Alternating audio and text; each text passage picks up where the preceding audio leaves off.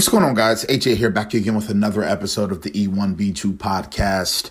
I'm working on my employee experience best practices master list. I know that's a bit odd, weird, and out of the box, but that's just what you got to do when you are not typically from this space and you have to kind of take yourself to school, if you will.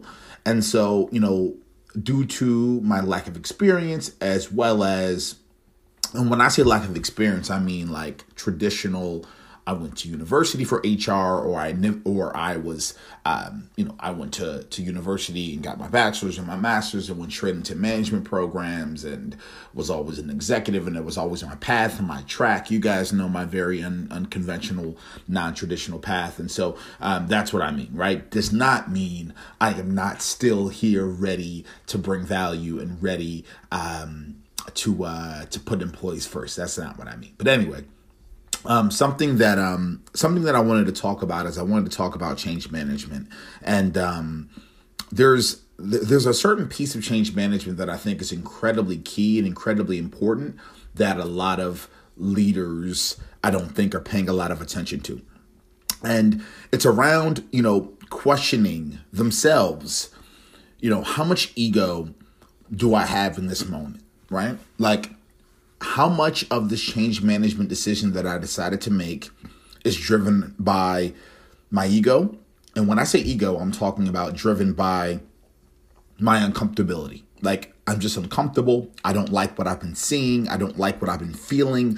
I don't like the direction of the brand from my own personal perspective. I don't like what people have been saying. I don't like the products that we've been rolling out. I don't like the way that we've been working internally. I just personally want to see change. Here are my own perspectives and my own objective reasons of why I want change. But this is all about me for a moment. Now, you guys probably won't realize if you are doing it, and probably won't realize if your leader is doing that. Now, I think that's up for debate. And I think that if you really were to peel back the curtains a bit, whether you're the leader listening to this that actually has done this, or if you're being led by someone that's doing that, I think if you pay close attention, you'll notice a few things. The first thing you'll notice is you will actually see them uncomfortable. Like, you'll see them stressing a bit. You'll see them use certain words. You'll see them just looking completely uncomfortable. You may see them coming out of the blue with emails, with text, with ideas that are trying to shift and mold things at the drop of a dime. You also may see them lean in very closely and question very harshly, almost make it feel like it's an interrogation if someone pushes back against that change that needs to occur from that leader's personal perspective, because it's so tied to their ego. It's so close to heart. So without going on these deeper rants, let me give you guys a few tips, a few perspectives that I think is incredibly important. From my personal point of view, right, going back to ego and just what making me comfortable. What would make me comfortable in this moment, but I think it's a macro tip for everyone. From my personal point of view, leaders really need to ask a few questions. Leaders must ask the question, am I changing these policies? Am I changing these workflows? Am I changing these products? Am I changing things internally within this company to comfort my ego? To make me feel more comfortable? Or am I doing it because there are objective things in this organization that are broken? Right?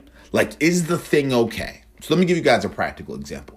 When I was with my former employer, I was pushing very hard to change onboarding best practices, to change development plans for employees, to change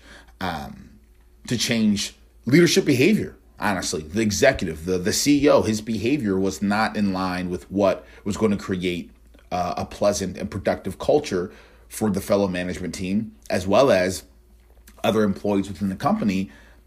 And his level of ego, his level of behavior issues, we'll just keep it there, was actually causing a lot of policies to be made that were not productive for the company long term. Let's just put it there, right?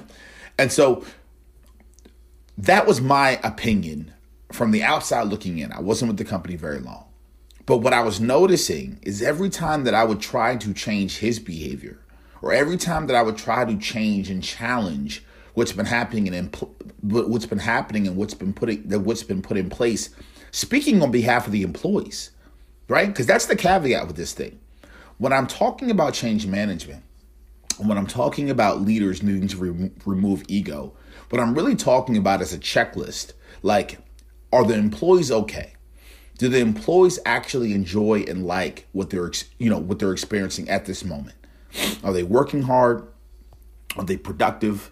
Do they enjoy the process? How do they feel about everything that has been happening in these categories of things that I want to change? The second list on that checklist needs to be, how's the brand doing? Is the change going to provide us to go faster, bigger, better, make things different, give us some sort of an advantage? What is the change objectively going to bring to the thing? And then the very last thing needs to be, how do I feel about it as a leader? Where's my opinion in this whole thing? And so back to my example, the employees felt great. The employees advocated hard for the change. The fellow management team advocated hard for the change. The thing, the brand, was suffering. Innovation was down. Great ideas were down. Decision-making processes were slow as shit. Let me just make it very clear, due to a lot of culture and due to a lot of communication and due to a lot of other variables that we don't need to get into at this moment. The thing was being affected. When I say the thing, I'm always talking about the brand, because if you guys remember one of my pieces of content a couple weeks ago, or a couple days ago, rather, I can't remember which day it is. I was talking about the brand, and the thing is like its own like baby. And I look at it from that lens, and then I look at the employees as its own thing, and then I look at my ego as its own thing as well. So everything is separated, right? And so the employees were great. The thing needed this change to occur that I was proposing, but it made the leader feel uncomfortable. It made the leader feel not settled. So his ego started kicking in. His uncomfortability started kicking in. His lack of understanding started kicking in. And that's the key, right? That's the key. Just because you don't understand something, just because you don't fully agree with something because it doesn't agree with your soul. And when I say your soul, I don't mean your values. I mean your soul, aka your subconscious of what you've known prior. Thus, new things make you uncomfortable. That's what I mean when I say your soul, your gut. Just because you don't agree, or just because it doesn't make complete sense, does not mean it's not right. And that's why I talk about the employees, and that's why I talk about the thing. Because if I'm a leader and I'm sitting back and I realize that the thing is going to be okay, it needs this change that my people are proposing. The employees genuinely want and need this change as well. And I'm the only one really advocating for the change to not happen. That I need to question myself. That I need to check my own ego. There are so many policies. There are so many products. There are so many strategies. There are so many things that have happened in the duration, or in over the course rather, of history, of business, that people have made decisions based off of their own egotistical point of view without doing and going through that checklist that I just gave. Number one, are the people internally that are going to be executing this change that you want to happen, how do they feel about it? Do they feel good, bad, indifferent? What's the situation there? Secondly, does the thing need it? Does the brand need it? And when I say needed, I don't mean like don't be innovative. I don't mean don't try to change things up and just stay ahead of the curve. That's not what I mean. But genuinely though, is the thing suffering, or could the thing be suffering long term? And is that why you're proposing for this change? Or are you proposing for the change? And in this particular scenario, in this particular example, are you stopping the change because you have ego? Because you don't understand, because it makes you uncomfortable? because it puts you in a spot where you're now the only person on the executive team that does not agree. And that always happened to you when you were growing up. That was always the case with your 3 brothers and sisters. That was always the case with you in middle school, high school, and college. You were always the oddball out. For some reason, there was reasons of why you always saw things differently.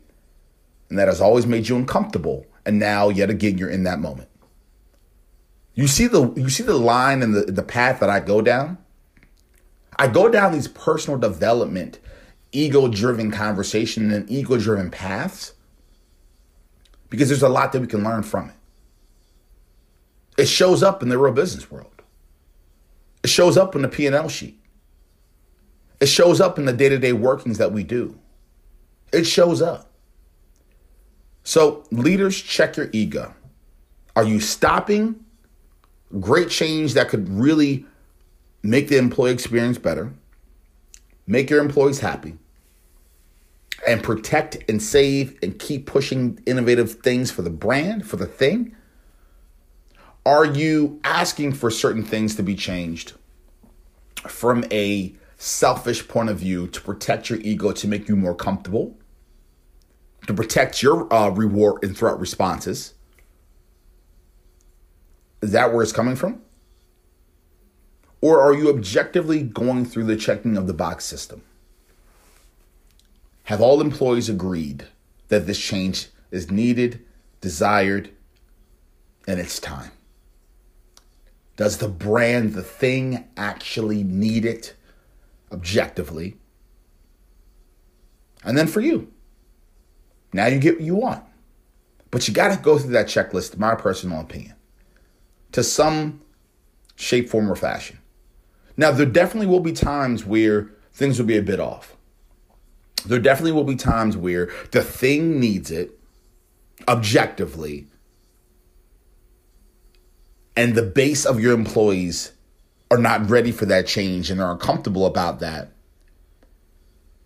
and they don't agree. Now, that's another conversation. That's a lack of internal communications, a lack of educating, a lack of understanding on their part. And so that's another flaw of a leader that needs to happen as well. But we can get into that another day. So those are my thoughts. Ego is the enemy.